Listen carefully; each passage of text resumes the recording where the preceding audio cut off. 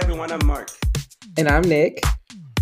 and welcome back to the Letters to podcast. And today we have a full house. We have two guest co-hosts with us because we wanted to have like a big conversation. Returning for like this his third season straight, we have Johnny back with us. Welcome back, Johnny. Hey y'all, I missed y'all. We missed you too, and then I missed you too because when you were on here last season, I wasn't able to be a part of that episode. So Yeah, I know. this is Hmm. good for me, and that was a good episode. I definitely listened, and I was like, "Damn, I wish I was there." And then also joining us, this is his first time on our podcast, but he's not new to Letters to Media family. He's a co-host from the Haddonfield Horrors podcast. Welcome Tuan to the show. Hello, hello. Thank you for welcome, welcoming me, welcome. everyone.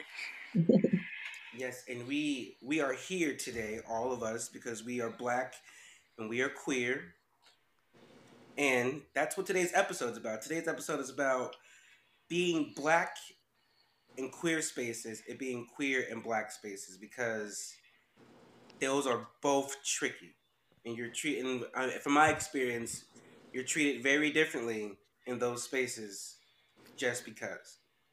For most queer spaces, you're kind of like fetishized because you're black. They think you might have certain things, and they just automatically tack that onto you. And in the black spaces, black people can be very homophobic. And transphobic. Yes, All the all kind, phobics. all of them. And I just wanted us to have a conversation about it and just like be real. Let's shoot the shit. Who wants to start off? Who has a thought, an opinion, a suggestion? Nicholas, well, I know you got something. I'll just start off by posing the question. Um, have you ever been in a position where you felt you had to choose between your blackness or your queerness in either space?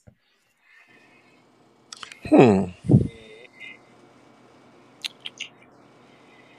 I don't know if I ever had to choose. No, let me take that back. So I will say, when I'm in spaces, everything all at once, right? Mhm. I never felt as though I had to choose. I felt like the people or person in that space was kind of forcing me to choose between the two, which 9 out of 10 times I would say no. But when I was younger, because I came out pretty early, 13, 14, Mhm. um, there were times where I would go places with my parents, or other family members, and they Mhm. would, for lack of better words, say like, butch up, or don't do too much, don't be extra. That's a choice that they put on me that I didn't have a choice but to follow. But as I got older, um, I don't ever I never felt like I had to make that choice. I do feel like there have been times where both of those sides I had to kind of water down a Mm. little bit or mask, but not Mm. to the point where I made them completely, invisible or Yeah. non-noticeable. Yeah, that makes a lot of sense. Trying to think. I would kind of agree that I don't think there have been actual situations where I felt like I had to more so choose to suppress anything. I would say it's more of kind of like that, especially in queer spaces, if not, with other like black people, it'd tend to probably be more of a code switching scenario than anything with certain Mhm. people, because like we talk a different way than when we're like with us than with like other people. So but I feel like that's kind of like a natural thing that we do, and it's like, especially from like working and stuff, like and especially professional spaces, that's just kind of a thing that you tend to do with people. And I would say I don't feel like I'm like completely like different when I'm around like queer spaces that aren't including that may not have like black people there, because sometimes they just don't. But I'll probably say like I felt like that Um, the way that I've like interacted with them wouldn't be the same way I would interact with like my core fan group. Yeah, I can see that. I don't know. For me, I feel like I have experienced a little bit of both of what you guys were saying. I definitely, growing up, I definitely felt, because I identify as trans femme now. And growing up, I always was told, you have to be tougher, you have to be more masculine, people will like you, or I guess, um, you'll be able to relate better to boys or whatever if you butch up. And Mhm. my my biggest uh, internal issue was I didn't want to relate to the boys. I felt more comfortable with the girls. And then as I got older, and this was in predominantly black spaces because growing up I was primarily in predominantly black places. I grew up in a predominantly black community. I went to a predominantly black, actually an all black Christian school. There were no white people there. Um, and I didn't really experience being around other groups of people, other cultural backgrounds until I was probably 10 or 11, and we moved to a suburban, predominantly white community, and that was like my first introduction to being in those predominantly white spaces. And there, I felt like people were trying to figure out what I was because I was Mhm. definitely more feminine than most of the boys, but they had this idea that I'm black, and I was one of the few black people there. So they were like, "You're a black boy. You're supposed to be this tough, I guess I hate to say Basketball it. Yeah, playing. like I was. Oh my god, I was so terrible at sports. I was always picked last for teams, and I didn't blame them because I was like, I suck at sports, so I don't blame you for not picking me for your team. Um, but yeah, that was very tricky. But as I got older and I started having conversations and becoming more aware of the political and social issues that Black people in this country face, and I've always been very pro Black and into Black history and Black culture. But when I would have conversations specifically with cis hetero Black males, it was always, well, we accept you for being queer or whatever, but you're Black first, and you have to put that above everything else. And it's like, you're you're speaking from a place of experiencing only or mostly experiencing racism. You're not Hmm. experiencing homophobia, transphobia in the same way that in the ways that I am, who's also Black, experiencing the racism and understanding how white supremacy and is very much attached to the transphobia and the homophobia as Mhm. well. Like all of that stuff is by design is connected. And having those conversations, I always felt like I had to prioritize being Black when I'm having those conversations with them. And then when I'm having conversations about homophobia, transphobia, and all of the things that the queer community experiences, they're always like, well, racism is bad too, but we need to focus on this. Like so in those spaces, I felt Mhm. like I had to always prioritize, my queer identity. And it's like, why can't we just understand intersectionality and tackle the root cause of all of these, isms or whatever by focusing on white supremacy and heteronormativity, because all of that stuff is deeply, connected. So yeah, I feel like I have had to in certain spaces choose, and I'm at a point now where I really don't feel like I should have to do that anymore. We should be able to understand who the boogeyman is and tackle that head on Yeah. to make progress. And can I add something to that when you say white supremacy? Because that is the root of all evil, if you ask me, and a bunch of other people. I've had the pleasure of talking to people Hmm. about the whole, like, do you show up as black first or queer? And many of black people feel as though being queer is a shield, like almost like a privilege. Oh. And it's like, that's messaging, right? So when we would see queerness, it was usually white. Hmm. So people, it's like, okay, queerness is white. So if you're black and queer, like you're protected some way because you have the queer part. Failing Hmm. to realize one, the most racist people I've encountered have been white queer men. Yes. And Real. two, I I don't want to say I get what they're trying to say, right? So prime example, there are people, and I really hate to say this. There are people that you may look at and be like, oh, that nigga gay. And then Mhm. there's people that you may have to like squint your eyes with a little bit. But if I'm getting pulled over by the police, I mean, they go see a nigga and be like, Right. I may want to kill a nigga. Yeah. I don't know if they would say, oh, but he gay. So do I really want to kill him?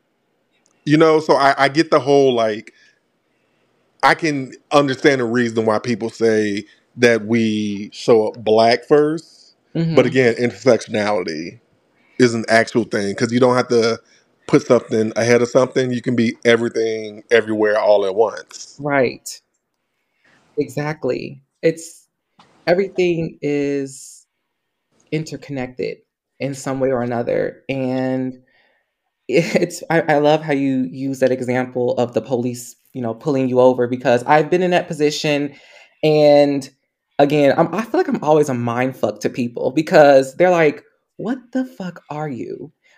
He looked at my driver's license and was like, I think I made him nervous because he was like, I see that you're black, but are you a man? Are you a woman? Like what are you? Like he didn't want to be offensive. And I feel like I don't know if that might be an example of my queerness maybe protecting me in that particular interaction because he paused for a minute before he maybe had a and it was of course it was a white officer had a snap judgment like he was just trying to approach it very carefully and not offend me or not I guess, do the right thing in that moment. I mean, he still gave me a ticket, but Right. still, I feel like he was a bit more cautious. Whereas if I had probably been presenting more masculine, that interaction could have been totally different. Because I've had those interactions where I was presenting more masculine, and white police officers were not as patient or as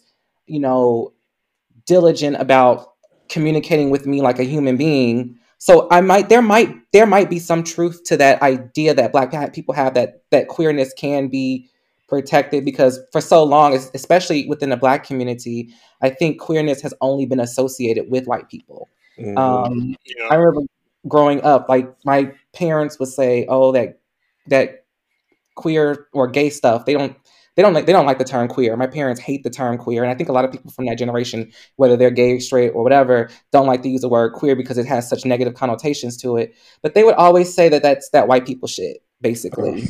To And everything. yeah, and I was like, no, there are lots of queer black people too, and queer people from all cultures. It's not limited to white people.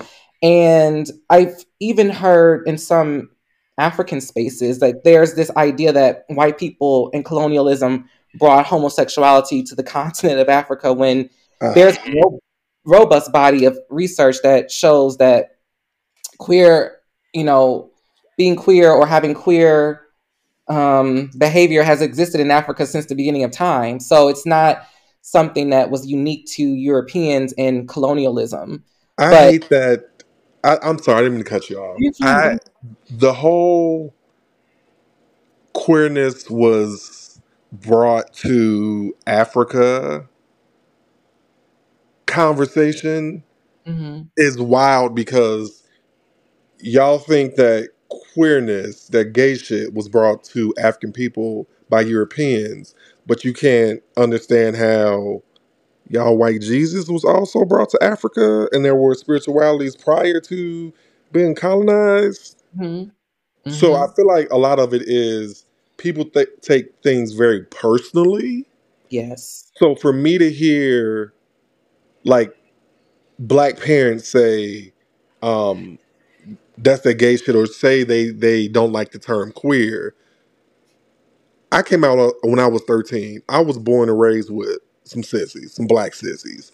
So it's like y'all know that we have existed since the beginning of time. But applying that to yourself, to your family, may just seem too close to home for some people. Absolutely. And you know what? That's a perfect segue to my next question that I wanted to ask, because you said that you were raised by queer people, or there were queer people in your life growing Mhm. up. Do you feel that having queer representation, is crucial to combating queerphobia in Black spaces and racism and white supremacy in predominantly white queer spaces?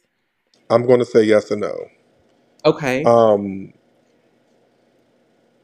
well, I'll say no because I feel like some people are hard headed. Yeah. Like I don't. You can have a million of us marching, saying we're here, we're black and queer, get used to it, and there are going to be a subset of people who be like that's the devil and that's poison.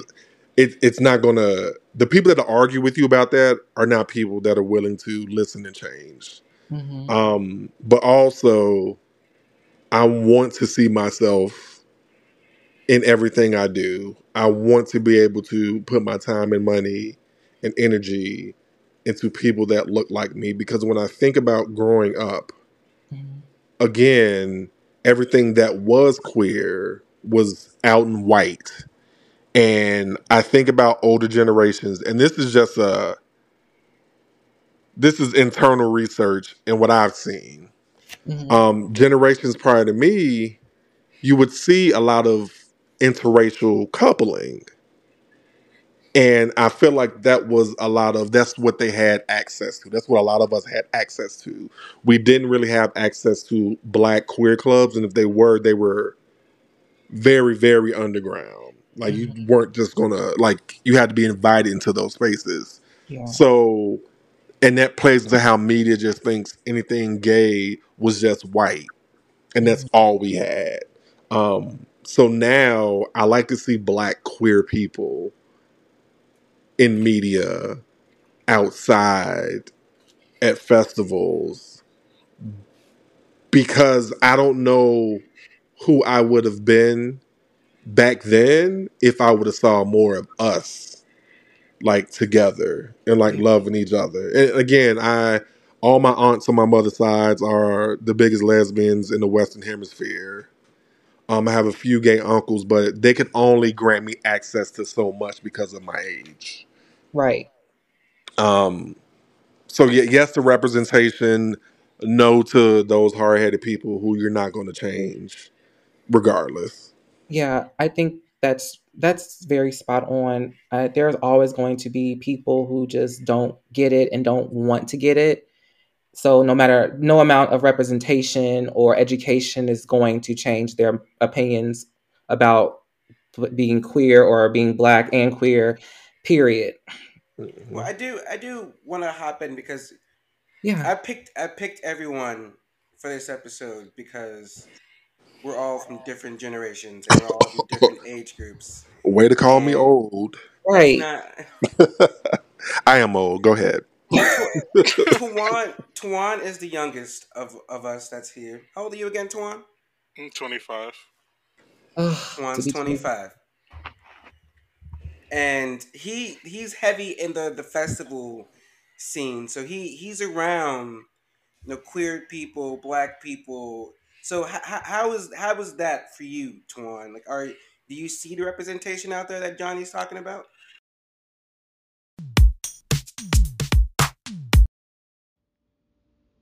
Do you like horror movies, like Halloween and the Blair Witch? Well, if you're like me and you do, you should join me and listen to the Haddonfield Horrors podcast, where they discuss and review horror movies and horror movie franchises. If you're not listening to the Haddonfield Horrors podcast, you're definitely missing out.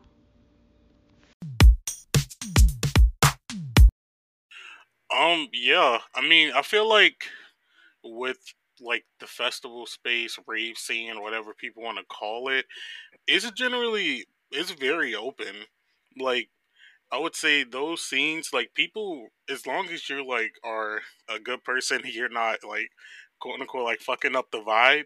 People really Mhm. don't care like who you are. Honestly, um, I've been to festivals like here in Chicago, um, Vegas, and like other states, and I've never really had like any issues with the type of people that I come across or people like noticing me. Like I would say, I feel more comfortable. like presenting queer at those spaces than like just regularly like anywhere else that I would, because like most people aren't really there to like shun anyone. You see it with the outfits people are wearing, and just everyone is in there for the music for the most part. So if you find like you could just make a friend in the crowd, nobody really cares like, you know, your background or anything. And you may still have people who are like not for whatever you might be, but but in that space, I've never really caught any situations for me where I've felt like the odd man out. And especially as Mhm. someone, I even go to like shows by myself sometime. I might like I'll just be vibing, and then people just come up to me, oh, like you look like a good time, like let's like you could chill with us, stuff like that. So like I've always like in those spaces I've always been like never really like scared or anything like that, because I feel like everyone's kind of there for the same thing. And Mhm. in that space at least we're all cool. It's like a like homogeneous type of thing.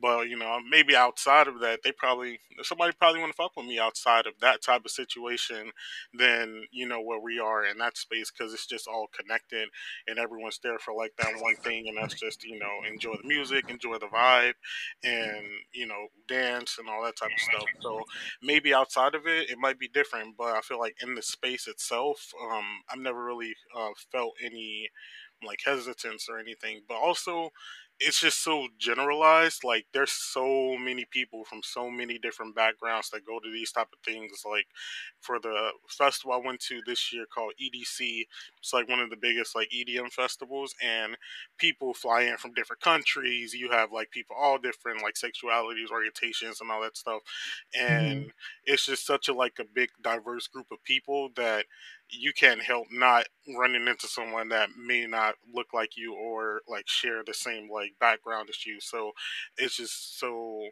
it's just so open that everyone's kind of just all together at that one time, and you feel like if it feels really good, because like you know you still meet people that are like you, and then you just have all these other people as well to like fill in, and then you may make new friends, you may not, but it's just kind of one of those things where everyone's there for like you know generalized things, so it doesn't hinder, I would say.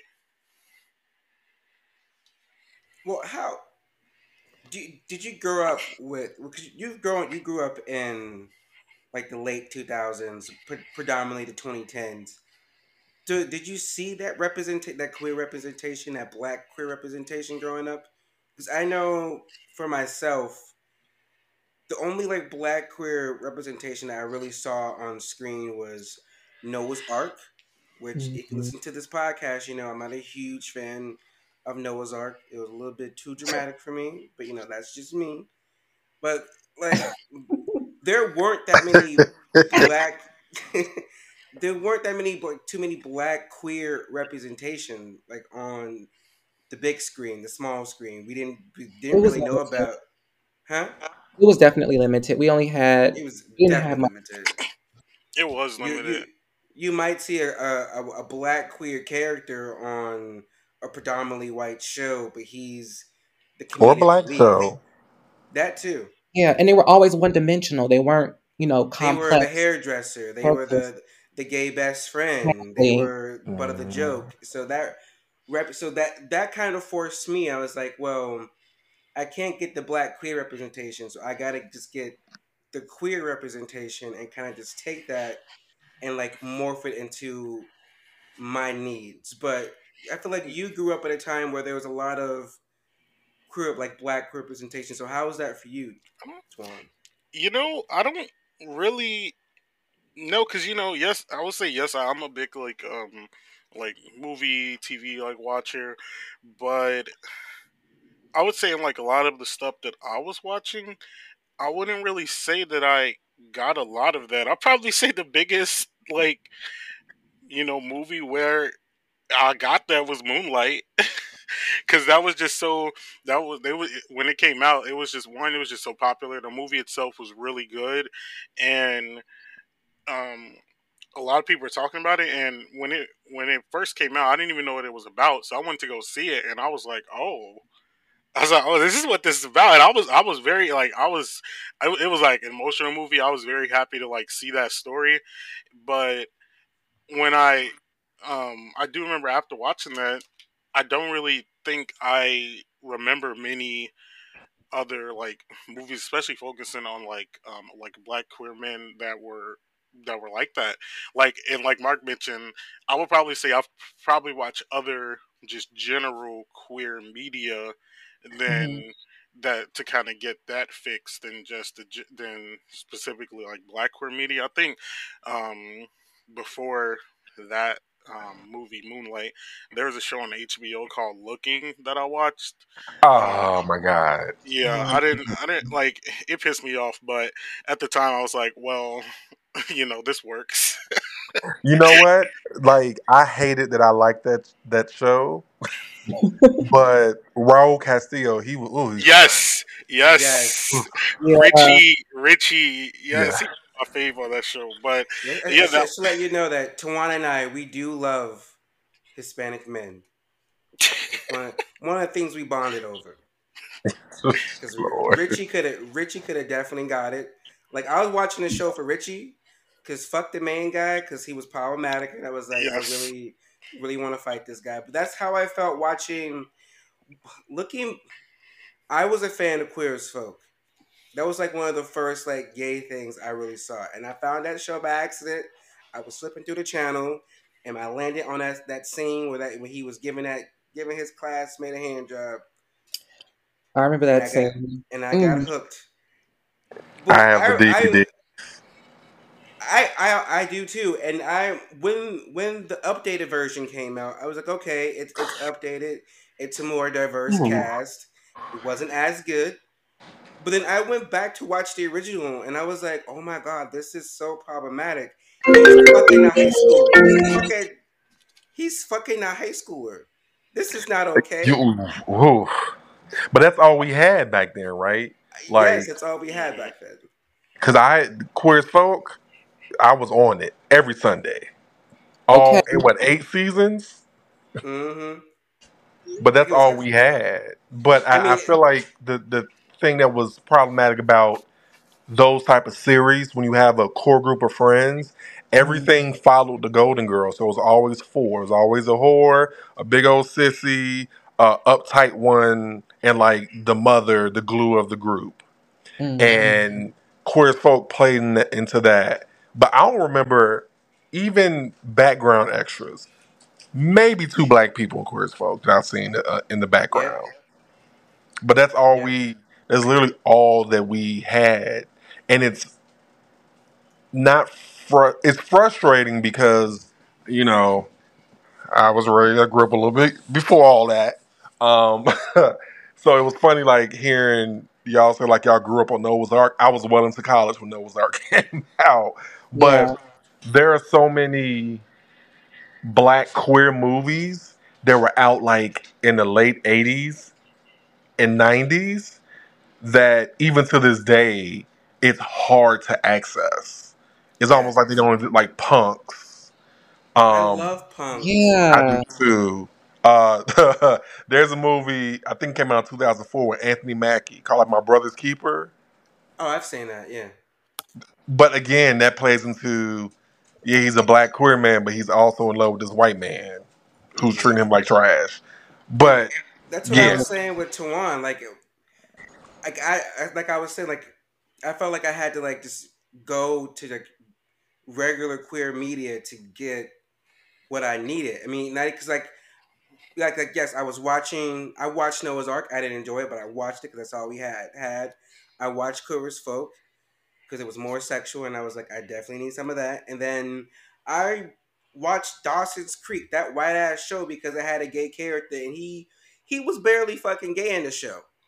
But then I was also watching Degrassi because I needed, Yeah. I was just looking for my gay fix anywhere. So any show that had only show I really didn't click with was Will and Grace, because Oh, they were on the opposite ends of the spectrum to Will was tend to be so like heteronormative passing that if him and Grace would have fucked in an episode, no one would have questioned it. He And you was know he what? he was I, so straight presenting, and then you had Jack, who was so effeminate and flamboyant. But I'm like, I don't think I'm either one of those. I feel like I'm in the middle. So try to like you can. It's hard. It was hard to find representation for someone who was just like in the middle of the queer spectrum, so to speak. It's like, why am I always seeing these two extremes and nothing in the middle? I will say that's a good point, Marcus. I remember watching Will and Grace, and one of my best friends, she's white, and she said that she loved Will and Grace because she always felt like in the end, Will and Grace were going to end up together. It was the way that the show was written. You would think that they were going to wake up one day and realize that they were in love with each other. So I think a lot of people, um, I don't know. I feel like a lot of these shows are written in a way that's to make queer characters just more palatable to straight people, Yep. and that's Will and Grace is a weird thing because I'll admit I can recite every Will and Grace I love Will episode and Grace. Hmm. word for word, but when that came out, I think I was more attracted to it due to the overall relationships that the characters had and not the queerness because I knew off the back that this isn't for me. Hmm. So I know people who are A type people like Will, and I know people who wear their feelings on their shoulders like Grace, and I know colorful people, like Jack, and alcoholics like, Karen. So I was more enthralled by the relationships. So Will and Grace never felt like that gay show to me. Right. And just piggybacking off some of this and just speaking of like media and stuff in general, I feel like I got more of my representation in books when I was younger. I can't now. I really can't recall a lot of the titles just because it's like so far out now. But I'll probably say I got like more of that stuff reading books than I did like watching movies or TV shows.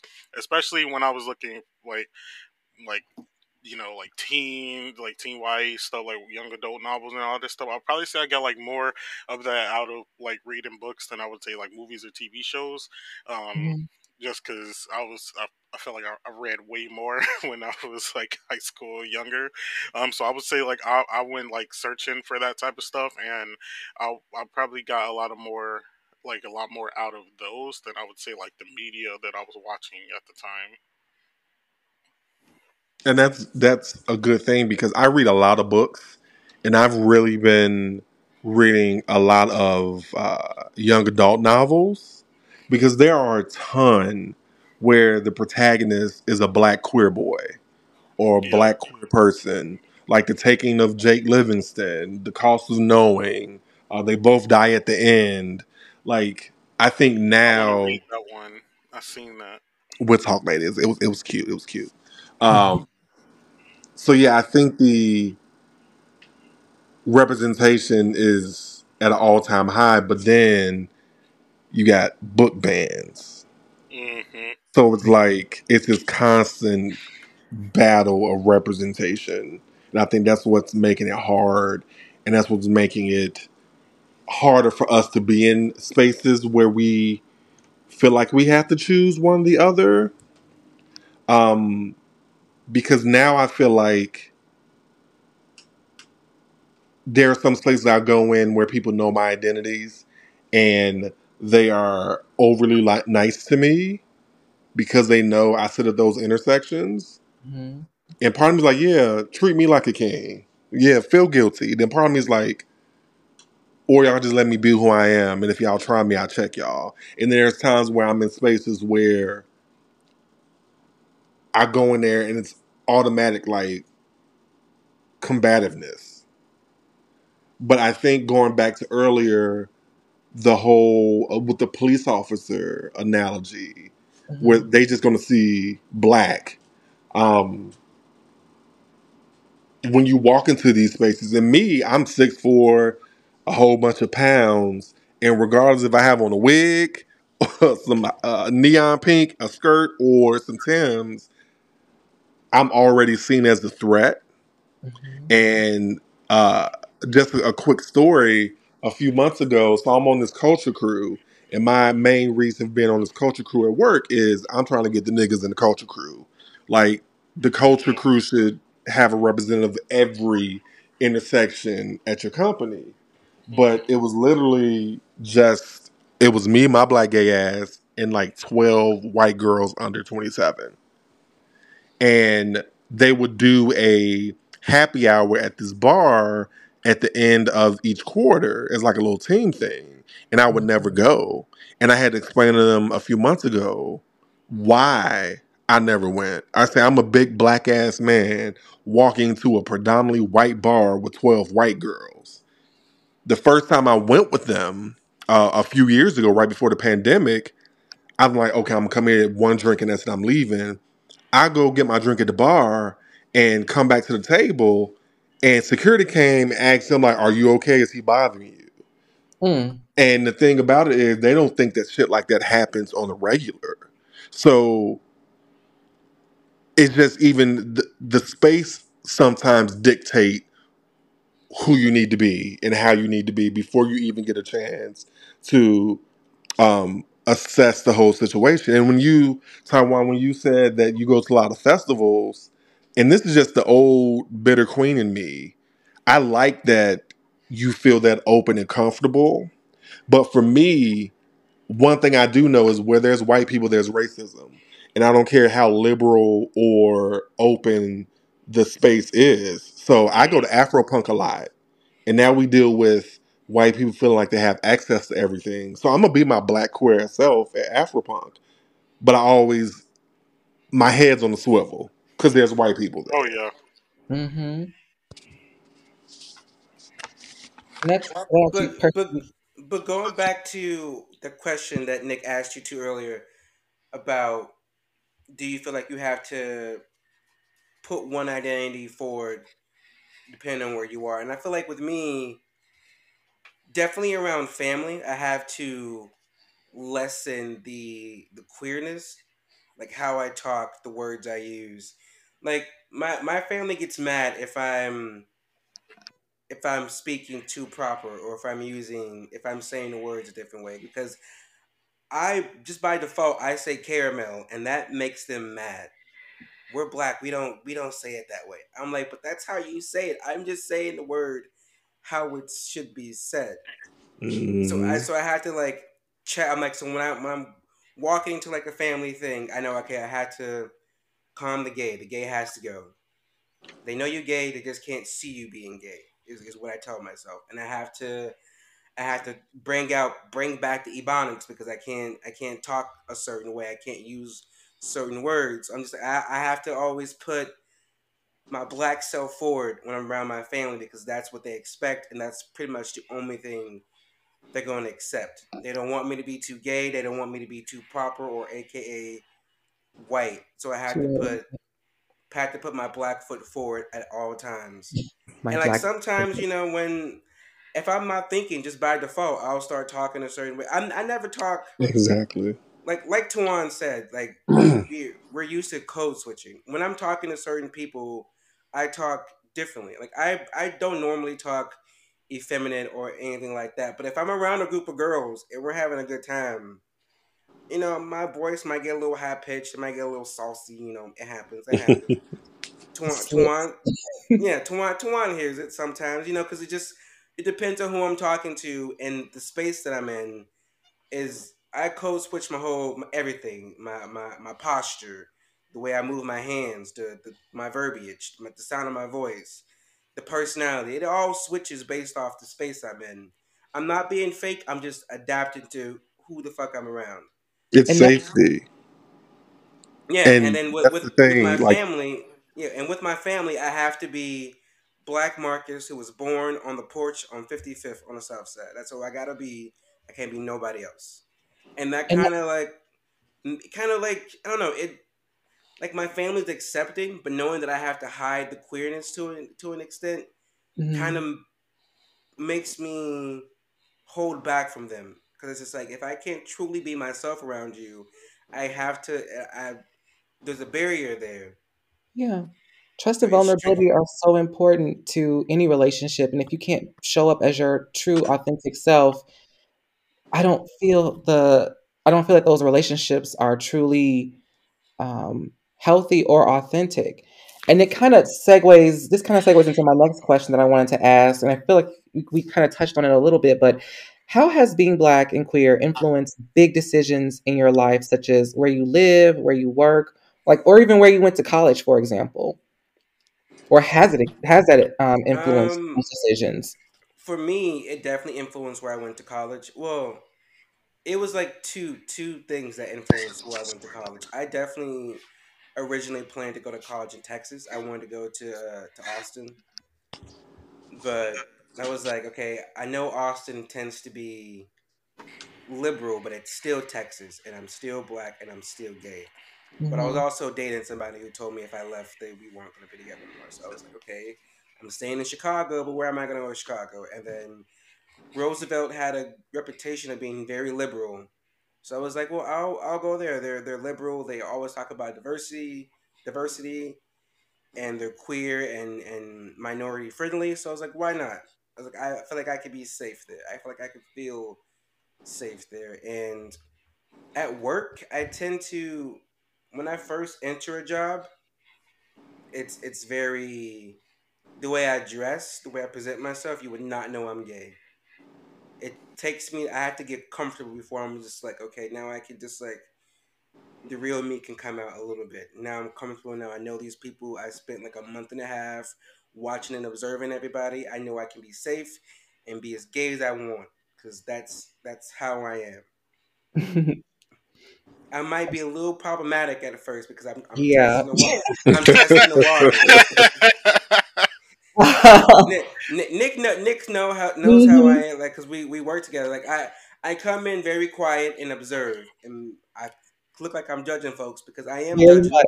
Cause I'm judging y'all. I'm trying to figure y'all the fuck out before I introduce y'all to who I really am, and then I might make a problematic comment here and there so I can see where everybody's level at.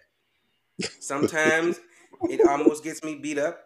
But, it always works out in the end Yeah, because 'cause we were Nick, definitely gonna jump you. because Nick and our friend Jasmine, they definitely wanted to whoop my ass A when we were first couple meeting. times. And now flash forward 5 years later, me and Jasmine go on trips, all types of shit together. Hmm. Me and Nick on a podcast, because when I really let you know me, you love me. And I But didn't find I out gotta about test it y'all out. until it was too late. Like I had been there for years, and I was like, y'all, we work at the same place. Yes. If you like what you hear, don't forget to leave us a review and a rating on whatever podcast platform you're listening on. Also, follow us on Twitter at Letters2Media and on Instagram at Letters_podcast. And yeah, and at that point, Nick was gone and we was in shutdown. Mm-mm. And that's another thing, like the company, because Tawan mentioned in professional settings, the Hmm. place you work in, you can see how you have to put on a professional show because you can't be a certain way. And Hmm. I know with the company that the three of us worked in together, like it all felt segregated anyway. Like It every still is, department, child. like every department felt separate from the other. There was barely any intercommunication with departments. And when you would walk around, you would see the difference. You were like, oh, so they have all the gay people. Majority of the gay people, majority of the black people are on two doing the customer service shit, getting treated like slaves. It's Hmm. like so We like can talk, child. It's worse now. We can talk about it later. I'm like and I should feel lucky that I'm in the position that I am, but I was like, well, I'm lucky that I have a queer leader, queer in leadership, more than one, but they ain't none of my business because I'm pretty sure no, I ain't gonna go there. I ain't gonna go there. Yeah, we're not Them gonna do ladies, them ladies that. We're not gonna do gay as that. hell, but ain't none of my business. But I was okay. I'm seeing queer people in leadership. I see a black queer person in leadership because I'm not gonna lie, Nick. When I saw you, I clocked you right away. I was like, oh, Uh, Everyone does. Everyone uh, does. I'm like Nick, one of the girls. Yep, and I know. and you know what Literally. I hated? Not to cut you off. So I didn't know about y'all until they had summoned me from two to work on a project on 20. Yeah. And when I went up there, and I'm like, first off, I'm thinking all the colored folks was on too. So to come up there, I'm like, this is a lot of black people. I'm gonna like this. But there was a lot of y'all niggas was gay. I said, okay, Yes, Yeah. I like surprisingly, this. yes, Where actually. y'all come from? But again, that's just that whole segregation that particular company hasn't gotten a grip on as of yet. And for the company to have been started by someone who was so liberal, he But was they so liberal white. to, he was so liberal to a point where he sent an email saying, "I don't fuck with Donald Trump. If you do, you can quit." Don't bring it up because I was working the social media when that letter was leaked on Reddit, and it was a pain for literally a year. We still every now and then get calls about Wow. that, and that was in 2016. Wait, what Hmm. was the letter, if you don't mind me asking? So what Oh, you happened can find it was, online still, Twan, if you Google. so what happened was really quick.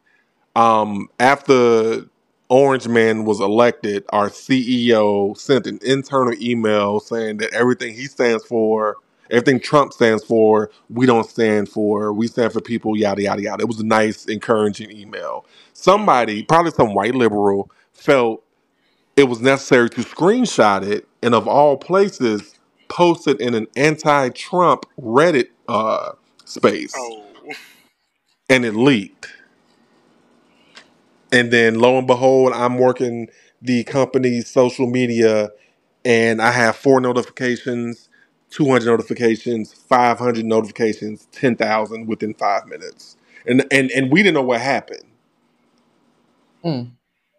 So yeah, that's yeah, liberal, but if they white, you gotta side on them sometime.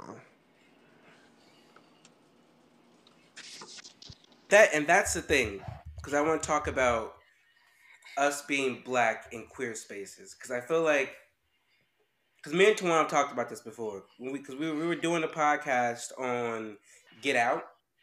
We were reviewing that movie, and we did it. We were talking about the scene where the white lady just walks up and she's like, "Well, is it true about them? Is it better? Is it bigger? Like, bitch, my. you don't even know my name. You just saw a black guy and you thought he must be slanging. Like, hello, this is my name. I do this for a living, and I feel like that White happens. supremacy. I feel like that happens a lot because now,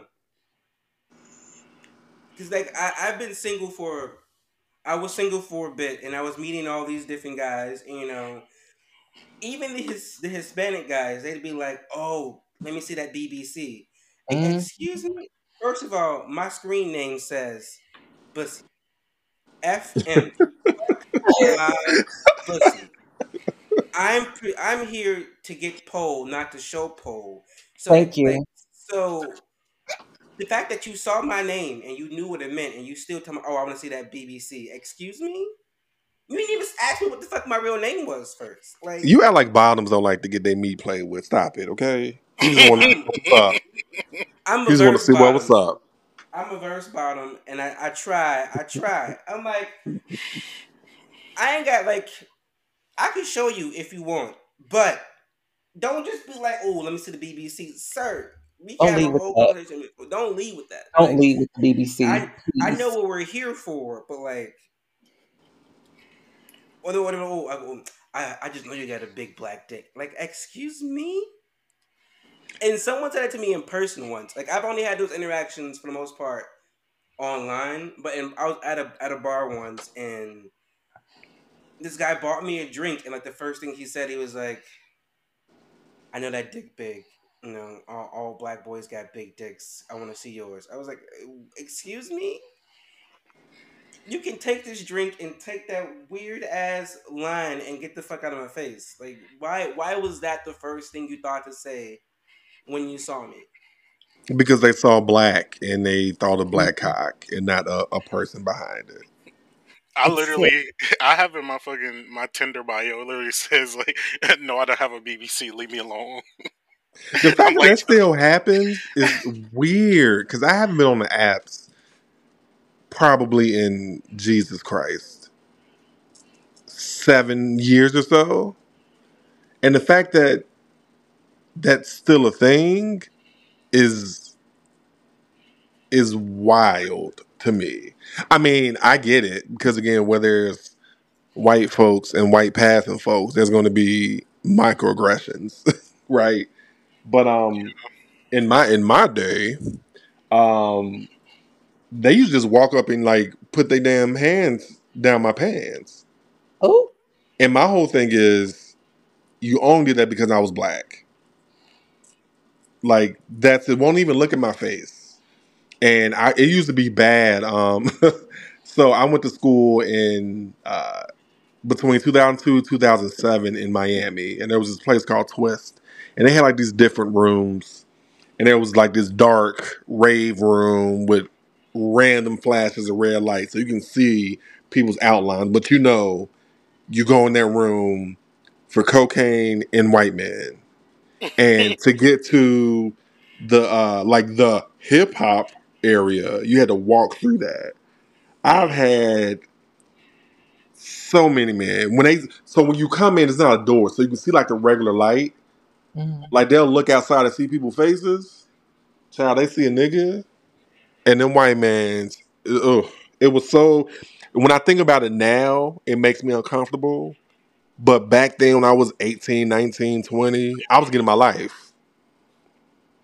But now, the fact that, and when you say like being black in queer spaces, it's always been an issue because now there are black queer spaces, right? There's black nights, there are black bars, black queer events, black pride.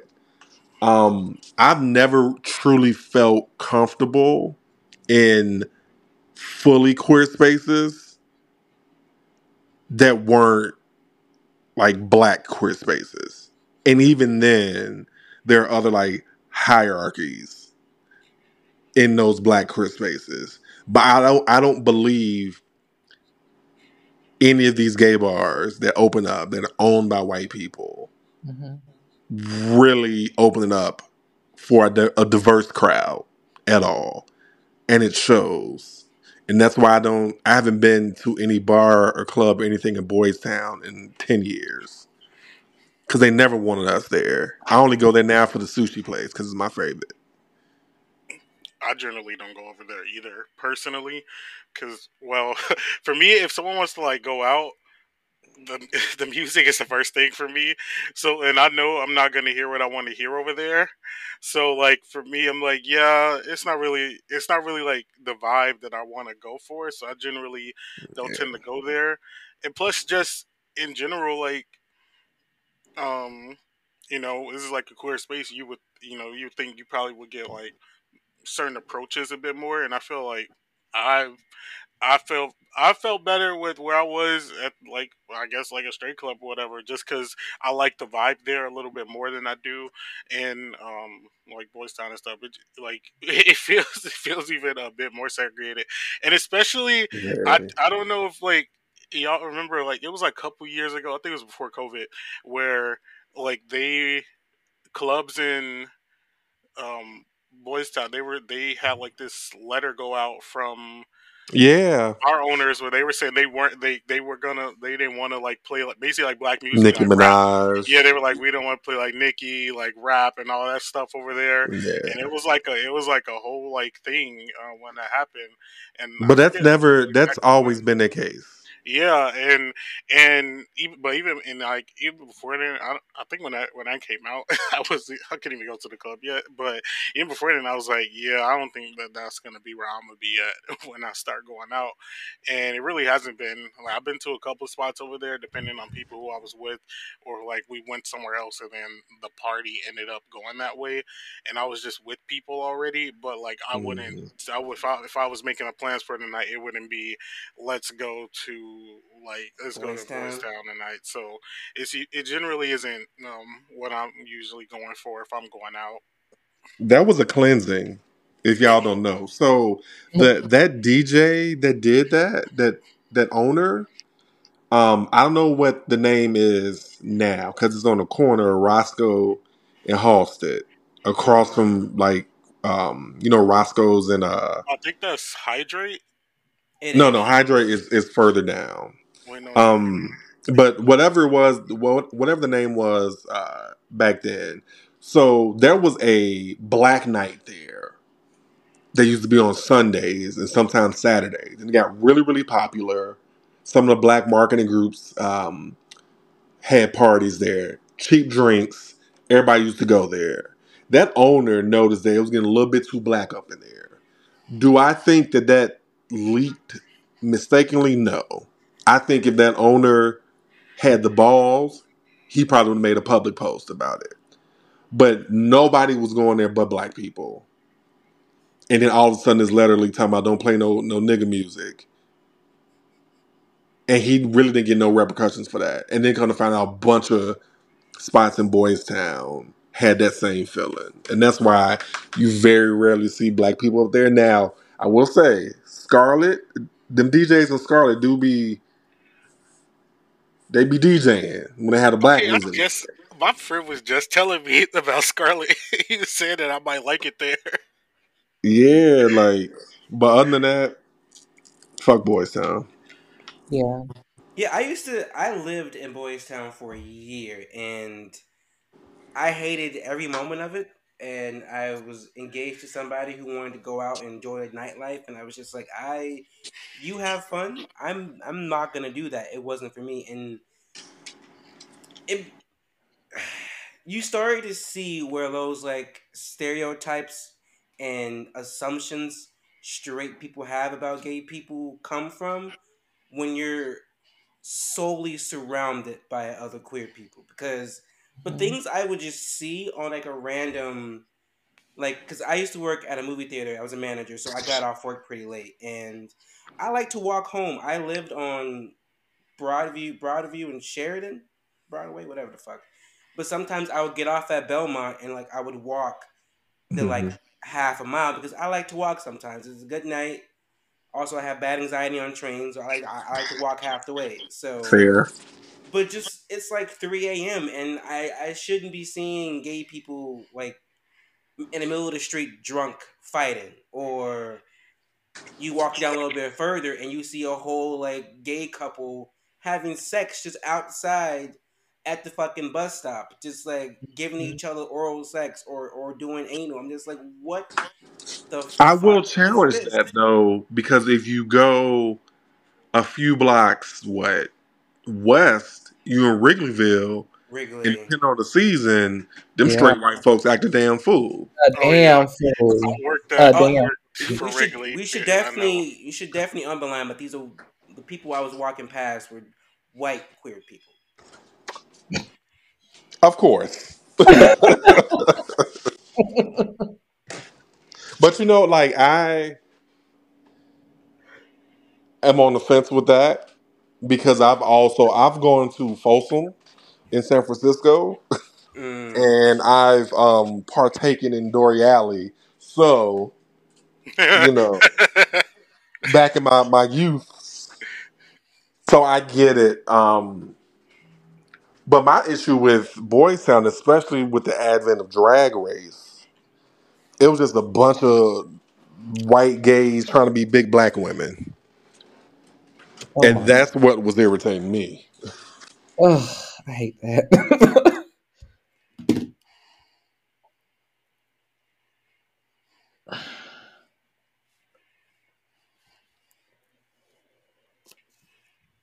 Twan, you got anything you want to introduce? You want to bring up? You want to talk about? Uh, hmm,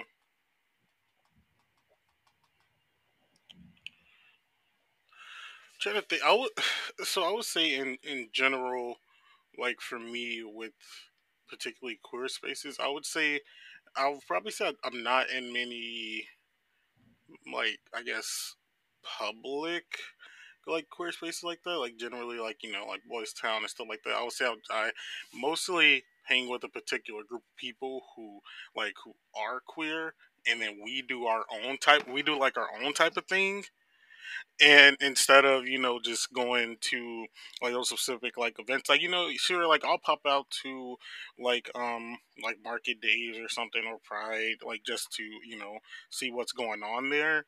But in regards to, I would say I'll probably make my own space with certain people instead of going to just a generalized, hey, this is like a gay bar or whatever like that. And I feel like that works for me more than anything, because usually with the group that I'm with, like we generally have a lot of things in common and all that type of stuff. And I feel like a lot of people could just say that about their friend groups, but like I feel like probably other people could just go out to, Boys Town, whatever, have like time of their life, and then they'd be good. But for me, like that wouldn't really be the case if I was really going out there. Um, like me and my friends would probably do something ourselves, or um, set up a time to like go to like a specific like event or something if it's all of us, because that way when we'll all be together, and then we'll be like good to go, like going out. And which is funny, because I like you would think, like, being like like core person, that it would be simpler, like it could be easy to just like go out by yourself. I know not everybody like is keen on going places by themselves. I'm generally like that though. I don't mind like going places by myself. Like I mentioned, I go to concerts by myself all the time, and like I said, like I feel like I've had those experiences where even if I am out by myself, like people might see me like like having a good time, and they'll come up to me and be like, "Hey, you should like chill with us. Like you seem cool or whatever." I feel like I've never gotten that going to like any like queer spaces. I would say I don't think I've gotten that same type of vibe as if I was just at like a show for like a DJ that I like. And it's interesting. I never really like put much thought into it though, but since we're like thinking about it here, it's definitely something I've thought about now, and it's like, why don't you get approached like in that type of way? And yes, like most time when people are going to the club, some are there to just dance, catch the vibe. A lot of people are there to like hook up, whatever. I may not be somebody's cup of tea, which is fine. I'm not always like in that vibe if I'm going out, but it is like weird to think about that.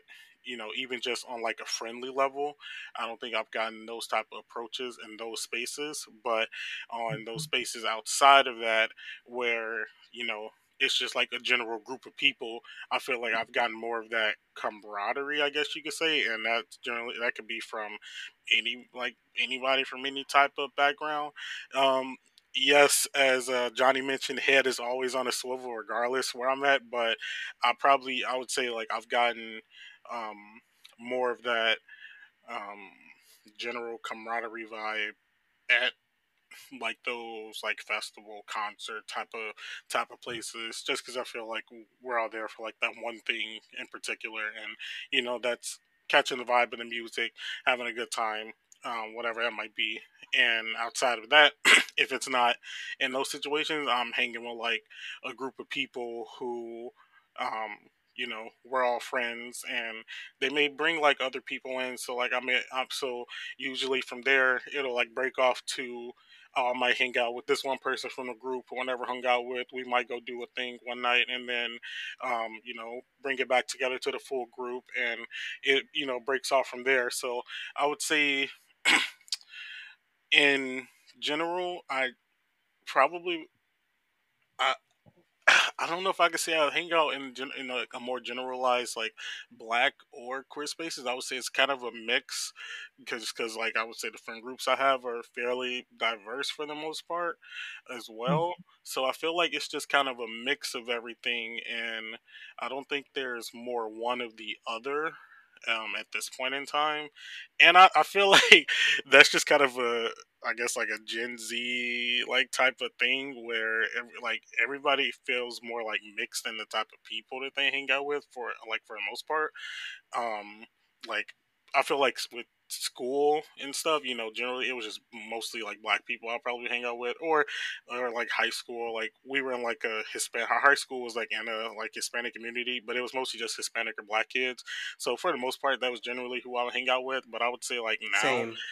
it's just a mix of like whoever I feel is It's the whoever I vibe. feel, yeah, whoever I feel is good enough, like for me, and like who I want to like hang around with, because I don't really have like um, any like qualms of like hanging out with a particular set of people, and Mhm. I feel like I uh, get that a lot. Like it is, and I don't want to like brag about it, but like whenever I'm like hanging with new people, like say my friends introducing me to someone, they'll like come up afterwards and be like, "Oh, they thought like you were so cool, so nice, and all that stuff." And I'm like, "Well, I was just being me. Like it wasn't nothing major. Like I just treat everybody with a certain amount of kindness. Like it doesn't need to be much more outside of that. I feel." Yeah, and Can I I do say something think. real quick? Oh yeah, go ahead. Sure. So as the elder in the group, what I will say is one thing that I miss as I get older is community. I have a core group of friends, but again, we're old. Some people married, having kids. I don't know why they do that. And it's hard to get everybody together. So I miss community. What I will say is like you're black and queer, wherever you go, is going to be black and queer. Whether it's a black and queer space specifically, or if it's a predominantly white space and you there with your black queer ass friends. Mm-hmm. I would also say community is very important, especially in these times, because you have to be able to feel like you're protected when you walk out the house or wherever Yeah. you are, right? It's that whole like that nigga look when you from across the room to a stranger when some white people do some weird shit. Um, I think what's helped me in finding community is trying to find black queer people outside of a bar or a club. So I'm a big black ass nerd. So it's a bunch of our black queer asses. We go to conventions around the country with each Mm-hmm. other. Um, I'm also a bowler, so I found a group of black queer bowlers. So I think community is very important because that's how we heal as a community. That's how we force more representation. That's how we get more opportunities. And that's how we have an opportunity to be out, be seen, take up space, and just relax a little bit. I will say, one space that I adore is Nobody's Darling. It's like a little bar in Ravenswood owned by two black queer women. I Oh, I've heard of love Um, that that place. place. I and, love that place. I and haven't we been in go there. there because they used to have the Soul Night, which was once a month, the first Saturday of the month. But now I want to say it's 2 or 3 times a month, and they've expanded. But every time I've gone there with my people, we've met new people, black queer people, and it's such a fucking good time. It's not pretentious. The white people know to stay in their place, and it's a good time. So look into that. Whenever y'all want to go, we be going a lot, and it's just a good drunk ass time. But I will say, black women love black women. It's a Same. space that they created, and they create a lot of amazing black queer spaces in Chicago. I'm just cognizant of knowing that that space, if I do decide to go, that is not about me. It's about those black queer women in films. Like, is it Small Collective? They do a lot at the Promontory. They do a lot of like black queer women film led events. So I think it's just digging a little bit, getting Hmm. a little bit uncomfortable, and just being around your people. Yeah, and I feel also just I just feel like some people need to be a little bit comfortable with possibly doing things by themselves first. I feel like that Exactly. that's a big thing. Um, I feel like I have like even friends like now who like they feel awkward going like to the movies by themselves, and I feel like for me that's like a I therapeutic love type of thing for me. yeah. I Like only go by myself now. I love going to movies with myself, and it wasn't like a oh I didn't have like people to go with. It was more like I want to go do this thing, so I'm gonna go do it, and like or like if I tell like certain people like I went to a concert by myself, like you went by yourself. I'm like yeah, I wanted to see that DJ or that artist. Like nobody Hmm. else wanted to go, so like I'm not gonna just like stay at home because I didn't have anyone to go with, and I feel like some people aren't really comfortable with exploring spaces by themselves, and I feel like some people need to be able to do that so that they can find their community, as you mentioned. I learned the hard way myself. There are places and events I wanted to go to, but I felt as though people had to go with me.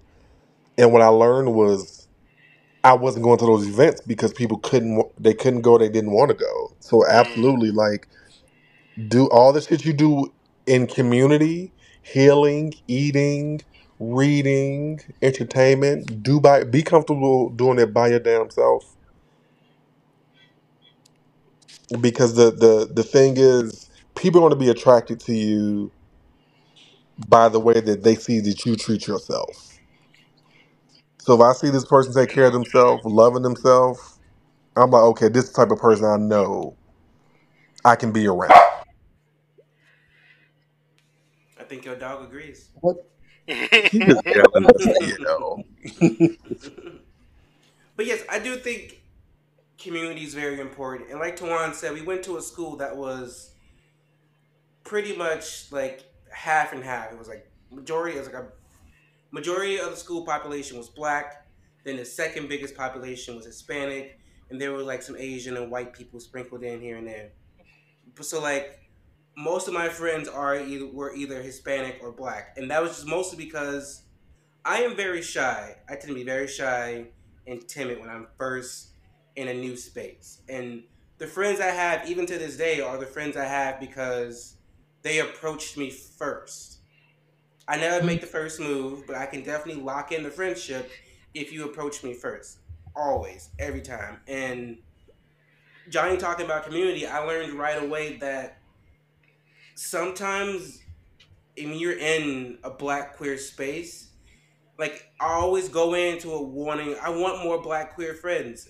I don't have that many, and usually I go into these spaces and it becomes like competitive and like a competition. And I'm like, whoa! I just want to be friends. I'm not here to compete with you with the other dicks that's in the room. I'm not trying to fuck. I just want to be friends. Like, why is it beef? Why is it a competition? Like, why we can't just be cool? And so I learned right away, like, oh, I gotta make my own community with people who actually I can vibe with. Like I can't be solely focused on I gotta force these relationships with black queer people. If it's not happening, if I'm giving them the wrong vibe, I gotta let that go. And then since doing that, and I have a lot of straight friends, black friends, Hispanic friends, mostly black and Hispanic friends. A couple white people sprinkled in there too. But majority of my friends are straight or they queer. They just ain't really said nothing, but I always know. I always know. And I realized, okay, when I went and made my own community, and it's just, and when I'm with those people and I'm just relaxed and having a good time, then I noticed that other people, black queer people, were like trickling in. I'm like, oh, so it took y'all to see me actually having fun letting my hair down with other people before you gave me a chance to get to know me, and it's just like, why we just couldn't start there? But whatever.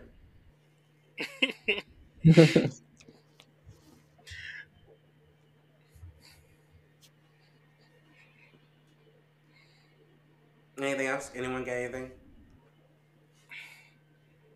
I think I'm good. Again, I enjoyed this conversation. It's always a pleasure talking to y'all. Yes, this And was you very definitely got to nice. meet up and go to Nobody's Darling. First round on me.